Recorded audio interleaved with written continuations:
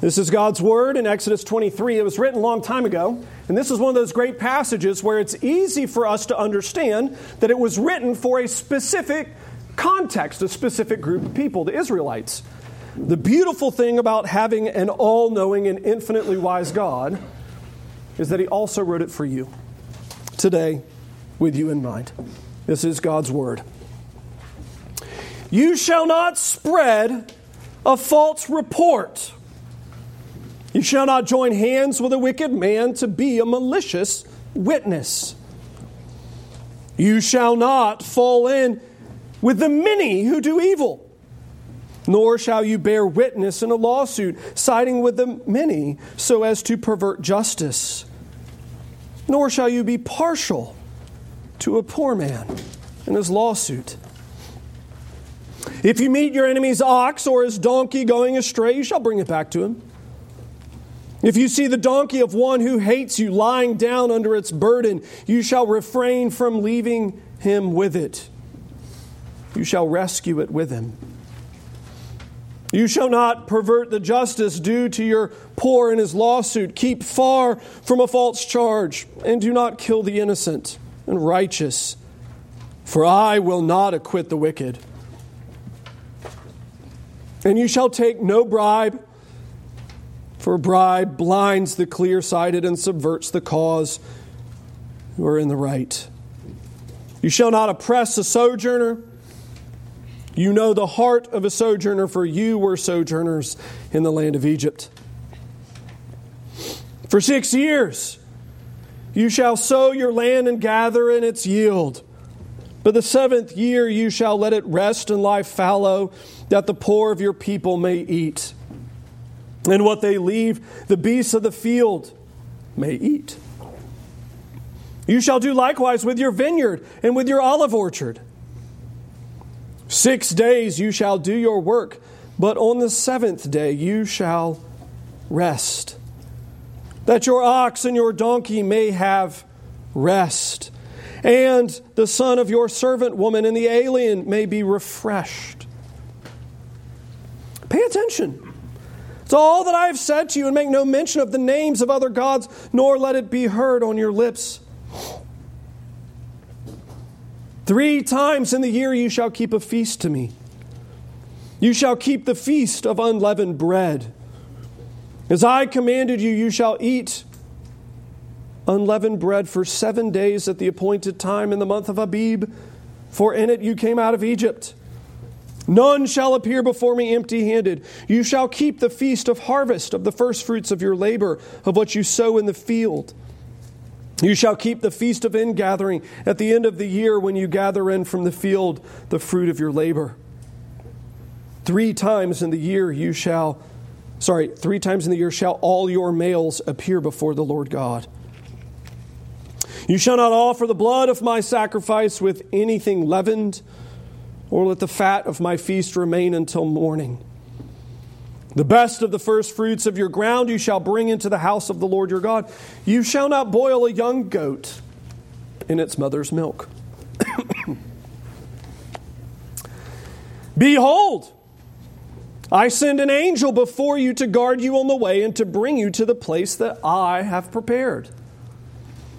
Pay careful attention to him and obey his voice. Do not rebel against him, for he will not pardon your transgression, for my name is in him.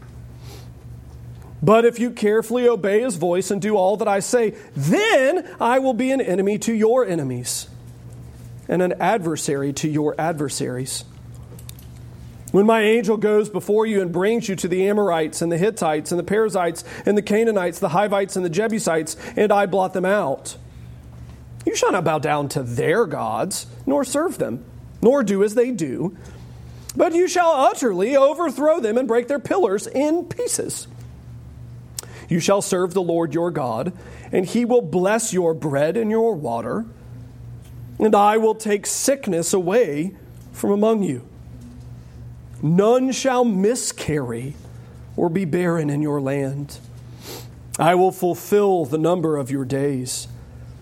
I will send my terror before you and will throw into confusion all the people against whom you shall come. And I will make all your enemies turn their backs on you. This is my favorite. And I will send hornets before you, which shall drive out the Hivites, the Canaanites, and the Hittites from before you. I will not drive them out from before you in 1 year, lest the land become desolate and the wild beasts multiply against you.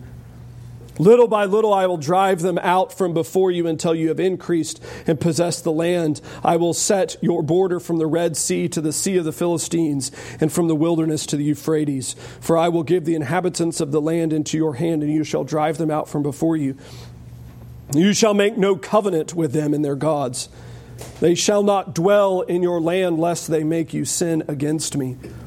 For if you serve their gods, it will surely be a snare to you. Let's pray. Lord, yet again, we thank you for difficult passages. Passages that we see and go, well, that's easy for them to think about and certainly difficult for us. We pray that you would give us understanding and insight, that your Spirit would work in Jesus' name. Amen. Amen. Well, this might be it. It probably is it, I'm assuming, actually. The last Sunday before things get very inconvenient. And some of you actually might be saying it's already inconvenient. There are 9 empty seats in the building. You don't have a seat for your Bible or your elbows. Maybe you're thinking it's already inconvenient. Lord willing, though, I'm hoping this is the last Sunday before the silt fence goes up. Some of you might have noticed, if you were paying attention, we're missing a couple of trees over on that side of the building. By that I mean a couple of dozen. And the land is starting to change. We've got the guys here and doing all of the work. We're starting the process of moving dirt. And as we've been talking this week, talking with the guys who've been out here working, I have a sneaking suspicion that I might have actually undersold the inconvenience a little bit. Not intentionally, rather as I'm beginning to kind of see how things are working, might have undersold it a little bit. Thinking about for the kiddos, how normally they run outside and play. You can't do that now because you can't play on the equipment. Kids don't play on the equipment. Parents don't let them. You can't play in the pine straw. Kids don't play in the pine straw. Parents don't let them. The silt fence, if you didn't figure out that's what the stakes are going to be like right here on the edges of the building. We're going to have one blocking off the 2 parking lots so that getting to the gravel, from the gravel to here where I park, you have to walk all the way around. Which is fine when it's beautiful like today. It will be exciting when it rains. Like I said, I expect it's probably going to be a bit more inconvenient than I might have originally mentioned. And I recognize that when things are inconvenient, it's easy for us to maybe get a little grumpy. Or maybe I'm just speaking of myself. Maybe this is me just outing my own habits or personality or such, but able to get a little bit grumpy. The me monster can show up, and I can be cantankerous that it's not the way I want. I was joking this week if we could probably pay for the building if we auctioned off the parking places closest. Don't move the handicap.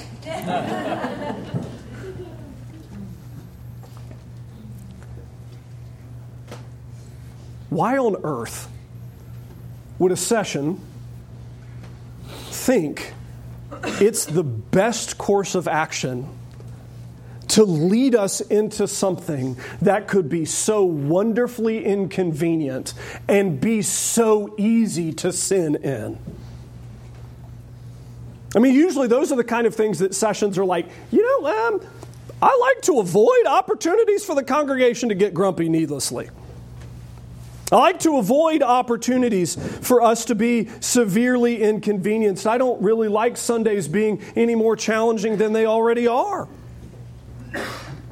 What would make a session lead intentionally into that? Well, you obviously know the answer, right?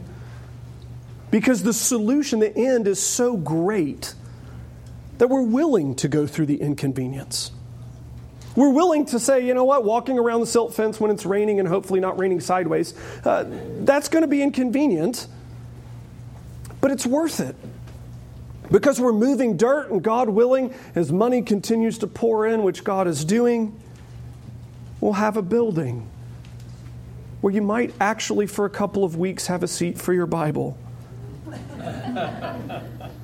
We look at the end goal and we say, this end goal is so great, it's so good, I'm willing to undergo the things that don't make me feel good. I thought about using like an exercise illustration for that, but most of us, we don't value the end goal enough for it to matter. The exercise is so unpleasant that we're like, nah, I'm not interested in that.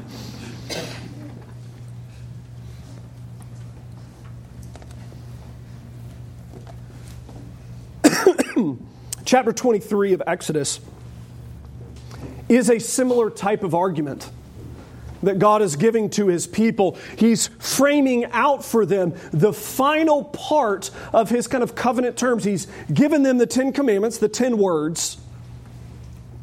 And now in end of 20, into 21, 22, and now into 23, He's finishing out kind of the case law connected to it. The explanations, the ways that Israel is supposed to function as a nation. And some of these you would think would be very helpful and very good and very easy. Some of them, if you're going to be really honest and kind of rubber hit the road, might be a little bit more difficult. Chapter 23 begins with one I think is very challenging. In these first verses 1 through 9, God frames out for them laws that they had to follow as a nation. For us, it's a pattern for obedience, a principle that we follow. And it's this: your emotions are good, but your emotions are less important than holiness. It's a reoccurring theme. It's a point that was made almost similarly a couple of weeks ago. But your emotions are good. Your desires are good. It's important to know that God has made us as creatures that are built this way. But they're secondary to holiness, to purity, to obedience. You see, verses 1 through 9 are all case law specifically connected to either lying or stealing or things of the sort like that. But they're all kind of framing out situations where I might be inclined to feel like I don't want to help. I don't want to be useful. I don't want to do the right thing. You shall not spread a false report. Well, why would you give a false report? My preaching professor in seminary used to say, you know what a gossip is? A gossip is a person who only tells the truth when it will hurt worse. That's a great definition. I've remembered that for 15 years. Great definition. A gossip is a person who will only tell the truth when it hurts worse. They think they have something to gain by lying, and so they do so because it makes them feel good about something. Verse 2 frames us into another illustration. Many of you probably, this might be the story of your childhood, right? You shall not fall in with the many who wish to do evil. Don't follow the crowd. When they want to go be evil and do evil things, please don't listen to them. Children, please pay attention to this. I promise you, it will make your life 1,000,000 times better if you learn this now. Even if the crowd is going to do something wicked and it will make you uncomfortable to say no, it's still better to say no.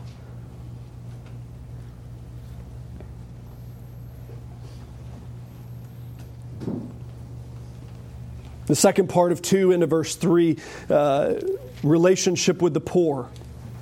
Maybe you might feel guilty for the poor, and so instead of giving them accurate justice, maybe you might show favoritism toward them. We see later in this section, you show favoritism against them.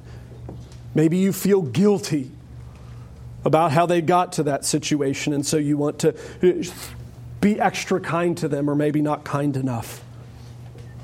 I think it shows up more clearly in verses 4 and 5. 4, if you meet your enemy's ox or his donkey going astray. So, excuse me, your enemy has an animal. A work animal, it's part of their livelihood. It's part of what they would use to have their income. And the animal has behaved as animals do and has gotten away. If you see it, what are you supposed to do? Well, it's your enemy. The text is clear. Maybe you might make a really loud noise so it gets going a little faster, right? I mean, that neighbor drives me crazy. I'm done with how he conducts himself. I'm done with his antics. He was so rude to me. You know what? Maybe he'll be a little bit less rude if he has to walk to Virginia to find his donkey. Just saying, maybe it'll work. No, what does the Scripture say? To follow God's law, your obedience to Him surpasses your desires, your emotions, your preferences, your pettiness. It doesn't feel good. It feels good to make your enemy's life harder, to make it more difficult, to be just that little bit of passive-aggressively nasty to them. But that's not godly. 5 is even more clear. If you see the donkey of one who hates you lying down under its burden, you'll refrain from leaving him with it. You'll rescue it with him. This is an illustration that maybe the enemy overloaded the donkey. It's too heavy. Or the donkey got tired and tried to lay down for whatever dumb reason that would be. Or maybe it slipped and fell over and it got on its side. Which for us, we think, well, that's no big deal. You know, for us, we opposable thumbs, we take the burden off, we get up, we pick it back up. For animals, that's fatal. With sheep, another illustration with sheep is sometimes sheep will actually get so pregnant and so rotund, they're not really clever. They lay down and then they get flipped over on their back and then they can't get back over. I'm talking about sheep. And the thing is it's fatal. If they get stuck on their back while they're pregnant, it will kill both the mother and the baby sheep inside because it's part of how the Lord's made them with their circulatory system and such. They have to be back over on their feet fairly rapidly. And so here you have the illustration of an Israelite who's walking through the field and maybe sees a donkey that's flipped over. You could, for our understanding, it's easier to think of sheep. You see a sheep flipped over and you think, well, I know that's Rogers. And I hate Roger. Roger has been a jerk to me every day. I hope there are no Rogers in here. I picked a name that I thought no one would have. Roger's been a jerk to me all week. I hate that guy. He hates me. You know what? Serves him right. This is what he gets for being a bad man. I hope it happens to him. It feels good, doesn't it? Our little pettiness, that little bit of vindictiveness just coming out. And the Lord says, no. No, holiness is more important than your little pettiness. Holiness is more important than your little silly desires. Holiness is more important than even what might feel good in the moment. The bribe shows up later. Again, it's the same concept of doing what feels good in the moment at the expense of holiness, at the expense of righteousness, at the expense of justice. Hopefully you see as this is framed out, this is such an important way to think about life for Christians. That holiness is more important than those emotions, those passions, and those desires. Because when I say it that way, most of us probably think, well, I mean, yeah, I would agree with that, obviously. I mean, when you say it that way.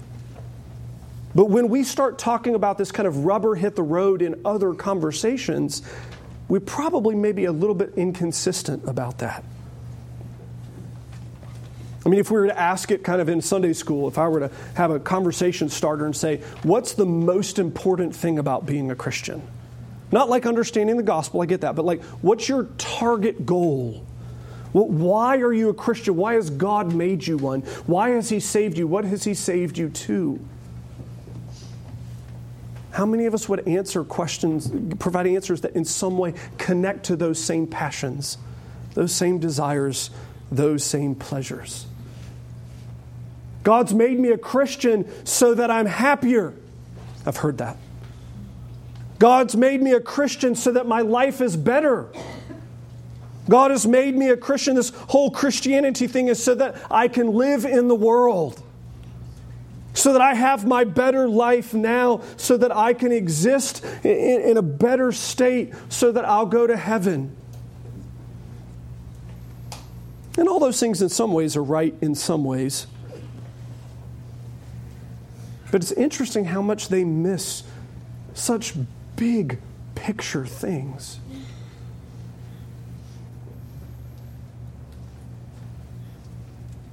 God has saved me for holiness. He saved me for obedience. He saved me for godliness. That's a big picture target that I'm aiming for. It's, in fact, actually, I would contend one of the two. The second one we're going to see in point 3 of the sermon. It's the target. We have this all throughout the Scriptures. You've been saved for good works which He has prepared in advance for you to do. And the reality of the matter is that we all hold this kind of in some sort of concept until it gets tested, doesn't it? Until we have a situation like this where the silt fence is up and you have to figure out how to navigate it in a sideways South Carolina rain that may or may not be hailing in August for whatever reason. Until things get inconvenient or the things that I value, that I like, that are important to me get crossed. Until we have mauve chairs in the new building. That's where the rubber hits the road and we have to go, well, what actually is my value? What is more important? Am I actually valuing what feels good, or am I valuing the holiness, the purity that I am called to live in? That's Paul's argument in Colossians 3. That's why we read it earlier. Look, God saved you. Christ has died for you. You are already raised in Him. And because you are this new creature in Him, you have a new nature and you are to live according to the new purity that you have been given.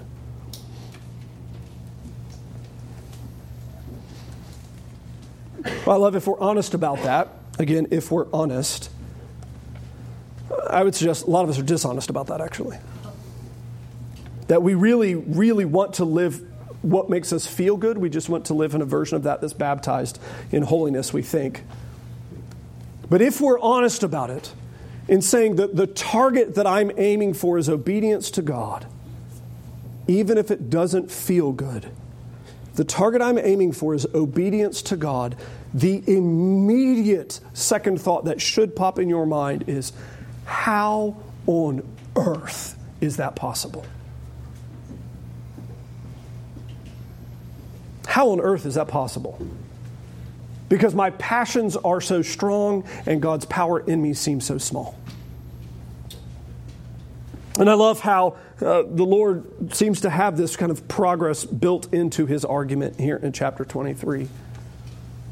He provides a very clear answer to them. It's one that we probably would not expect if you haven't thought about it. Of the 10 commandments, anybody have a guess? Don't answer out loud. This is all just for your brain. Of the 10 commandments, which does God talk about the most? I will give you a hint. It is not number 1. It is not number 2. Those are the me alone, no idols. It's not number 6 and number 7, murdering and adultery. It's the Sabbath. Weirdly enough, out of all the commandments, the one that God talks about the most is the Sabbath. And it's intriguing here how when he goes to present the next section kind of in his argument, the pinnacle he's building to, if we're going to think about it with a mechanism to help us, he here immediately jumps onto the principle of the Sabbath. built into the rhythm of life, the very fabric of creation, is the idea of the Sabbath. It's in fact, actually, that's one of those great ordination questions. The Ten Commandments are given in both Exodus chapter 20 and Deuteronomy 5. What's the difference in how they're recorded?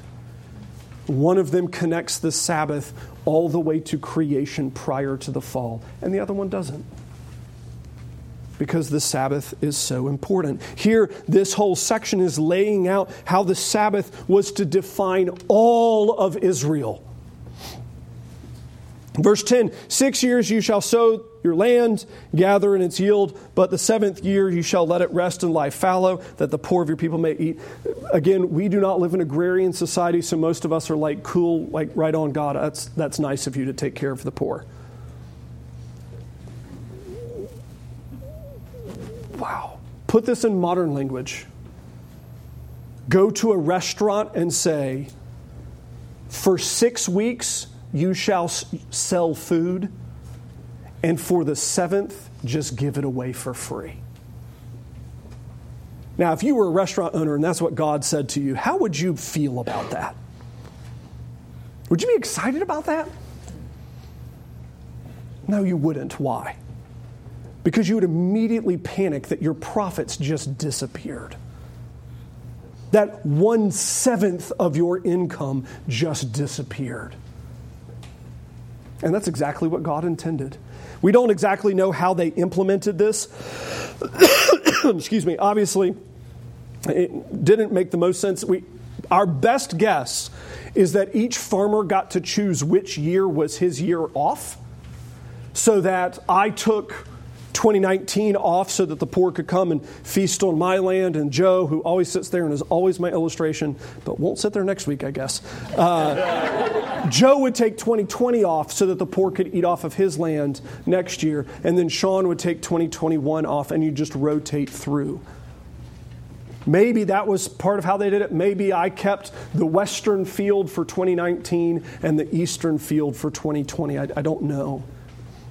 But the idea being that 1 in 7 was just taken off so that the land could heal, so the poor had a place to live, so that the animals could eat, and so that the worker could rest. And it's interesting because we don't see the connection, but the word Sabbath, the root of the word Sabbath is kind of the noun version, it's nominalized, of the verb to stop. That's what it is. It's to stop. 1 day in 7 to stop. We translate it to rest, to take a break. It's rearticulated in verse 12. 6 days work hard, 7th day rest, that your animals and your servants and your workers and everybody could be rest. 13, so that you can worship. And then 14, as part of this Sabbath rest, you have 3 feasts in the Old Testament to prepare you for Jesus. These 3 feasts to prepare you for Jesus would effectively become, one of them would be transformed into the Lord's Supper. One of them would be celebrated at Pentecost, and the other one kind of disappears. But 2 of them explicitly preparing us for the arrival of Christ.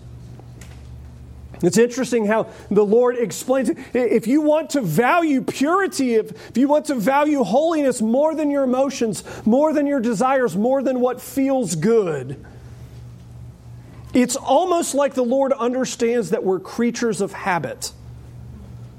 And it's almost like the Lord understands that the best victories are the ones that are done incrementally over 50 years. And not in one grand flourish. I'll read my entire Bible this week and then not read it for 2 decades afterwards. That's great. You won't remember any of it. I'll study a half a chapter every day for the next 2 decades. And we all know the kids' song, don't we? Read your Bible day every day, and you'll grow, grow, grow. Again, the Lord here is framing out, how is it that you have victory over sin in this way? How is it that you have victory over those sinful desires? How do you have victory over those good desires that get too big? It's reorienting your life, your schedule, and your calendar around Him.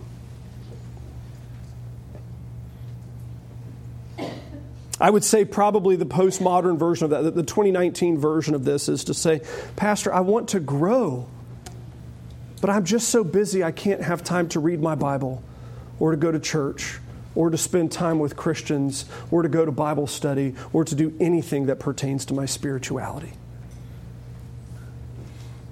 At which point I say, you're busy at the wrong things. You're busy at the wrong things.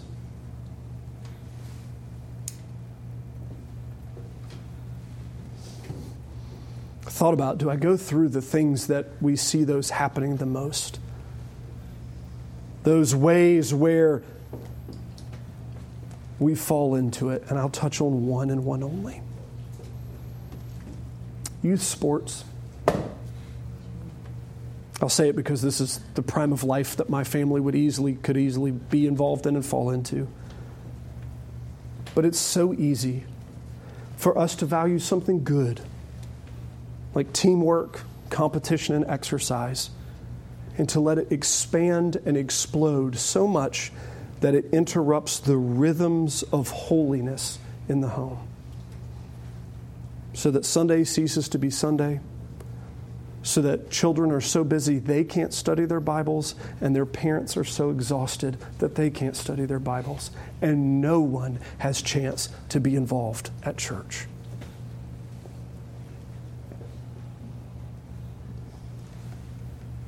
Most of you don't know this, I guess, but I was an athlete in high school. I think my junior year I played 5 sports in one season. 5 sports in 1 year, 1 calendar year. I lettered in 3. I was an athlete through and through, and I will tell you 100% that is my experience. Youth sports that I loved and were good in many ways hindered my growth, not helped it. A good and noble thing left unchecked and unoriented around the rhythms that God has designed was detrimental to my heart. That's just one I picked. There's probably 1,000 others. There were at least 10 more that I could have talked about, but I still wanted to have a job tomorrow.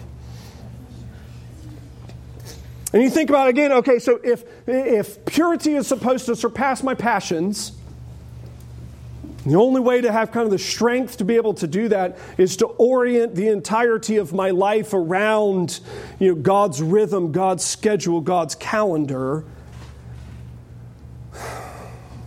Well, I'm going to be honest with you.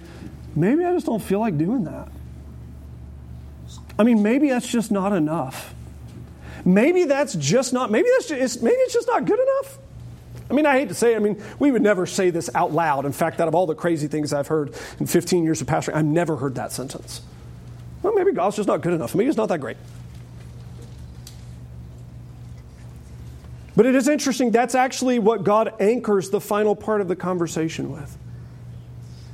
It's like He knows us. Almost like that. To know that when He gives hard commands that are going to inconvenience our sin nature, when He gives hard commands that will require sacrifice and difficulty, He gives us a mechanism to accomplish it, organizing our entire life on His schedule, and then He provides motivation. Verses 20 through 33 are some of the sweetest promises delivered at this point in human history. Now, we read them today and we're like, who cares? Some of these were like, God's going to send hornets. That's pretty cool. I'm not going to lie. How many times have we dreamed of a gun that shoots bees or something of the sort like that? And God does it.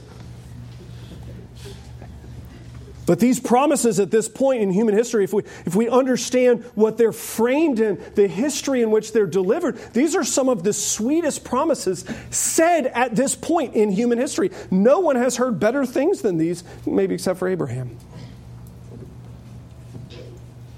Behold, I will send an angel before you to guard you on the way to bring you the place that I have prepared. Just pause for a moment and think about who's listening to that and how special that is.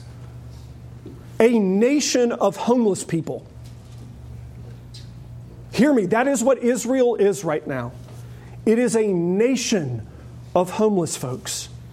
And God's saying, I'm going to send my special angel who isn't even going to tell you about the place. He's going to take you there. And He's going to take you there safely, and He's going to take you to a place of peace and rest. If you obey Him, verse 22, and do what I say, then I will be an enemy to all your enemies. Again, be reminded who's saying this to them. They're not reading this on a page. They're hearing this at the foot of Sinai with earthquakes and lightning and thunder. And if the cows step on the mountain, you have to kill them because it's terrifying. Remember, it's so scary at this point. The people said, we're out. We're going to go sit over here. Moses, you go talk to God. We can't do it because He's too scary. And here you have God saying, it was scary. I got her. Here you have God saying, look, if you obey, part of the promises is when you go to that home that I take you to, I will be your army. I will be your defender. This scary God that you're terrified to be next to, and I'm your Father, I'll fight all your enemies for you. I'll shoot bees at them if I have to. I mean, what a promise. How special is that God will be their avenging army? He'll blot out the Amorites, Hittites, Perizzites, Canaanites, Hivites, Jebusites. He'll blot them out. Which again, you think about, for us today, that's like, well, big whoop. Well, you know why we say big whoop? Because God blotted them out. Because when He said it, they were a big deal. A huge deal. This would have been like in the Cold War, God saying, I'm going to take care of the communists. And you're like, is that possible? Surely no one can do that. And decades later, well, okay, fair enough. The Lord's going to take care of them all. He's going to be their defender. Then you get into amazing, amazing promises in 25 and following. I'll bless your bread and water and take sickness away from you. Whoa. Yes. None shall miscarry or be barren.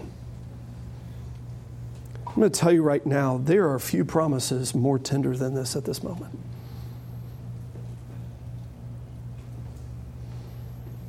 I mean, childbirth in that time was so significant because not only was it the sweetness of just childbirth, parenting, but it was also intimately connected to livelihood.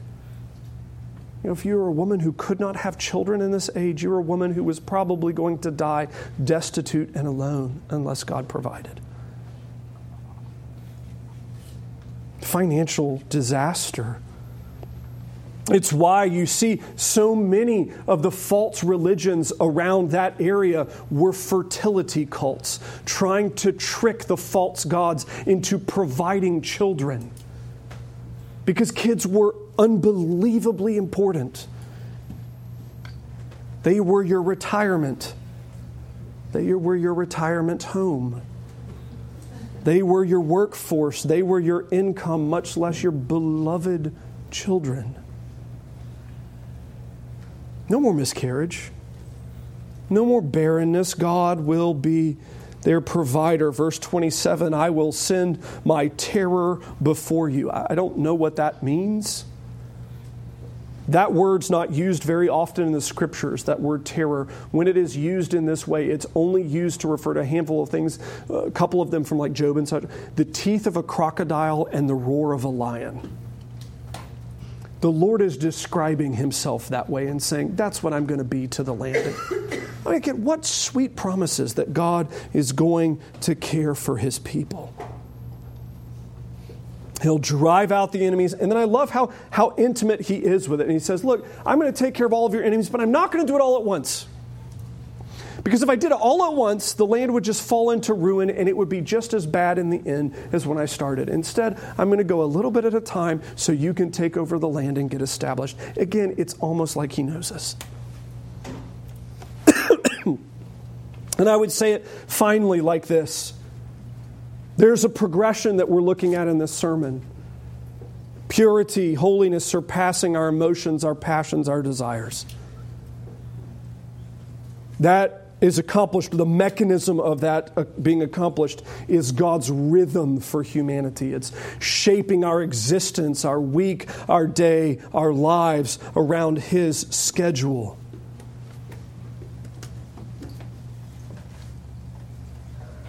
But finally, the anchor for our minds and our hearts through that all is to cling to his promises. Again, we do not make a big enough deal about God's promises. Think again, the nation that he's giving this promise to. They are, we could lovingly say there are, many of them are spiritual family. They're losers at this point. They've been brought out of Egypt. They're slaves. They had to go to war the first time. They didn't even have any weapons to do so. They didn't have an army. They've grumbled and complained the entire way at this point. And the Lord is just so tenderly saying, look, I know you're weak. Listen to my promises. Listen to my promises. And I would say very briefly 3 applications. First, some of us are not fighting that first battle at all. Right? The first point that purity, holiness is to surpass our emotions, our feelings, our desires. Some of us are not fighting that battle. Instead, some of us were throwing gasoline on our emotions, our passions, and our desires, and that is not good. I will say that because I recognize as a pastor, I'm getting ready to help with my other fellow elders shepherd a congregation into a season of difficulty. If you're constantly fueling your passions and your desires and your pleasures, you're about to have a rough go and you're about to make my life a lot more difficult as well as the people sitting next to you. Don't do that. Further, if you're children in the room, please learn now. Don't just do whatever feels good. Do what God tells you at all costs. It will make your life better. Others of us are doing that. We're fighting the good fight, but realistically, we don't feel like we're having a great deal of victory. And I would encourage you with this. Set your rhythms around God's rhythms. And then trust him. So often those growths happen the way that children grow. Parents don't see it very frequently. The kids, the same. However, if you go visit a friend's kids you haven't seen in 3 months or 6 months, whoa, they're huge. What happened? Right? They grow and they see the growth when we're separated for a season. We ourselves don't see it. Set yourself that rhythm and rest in God.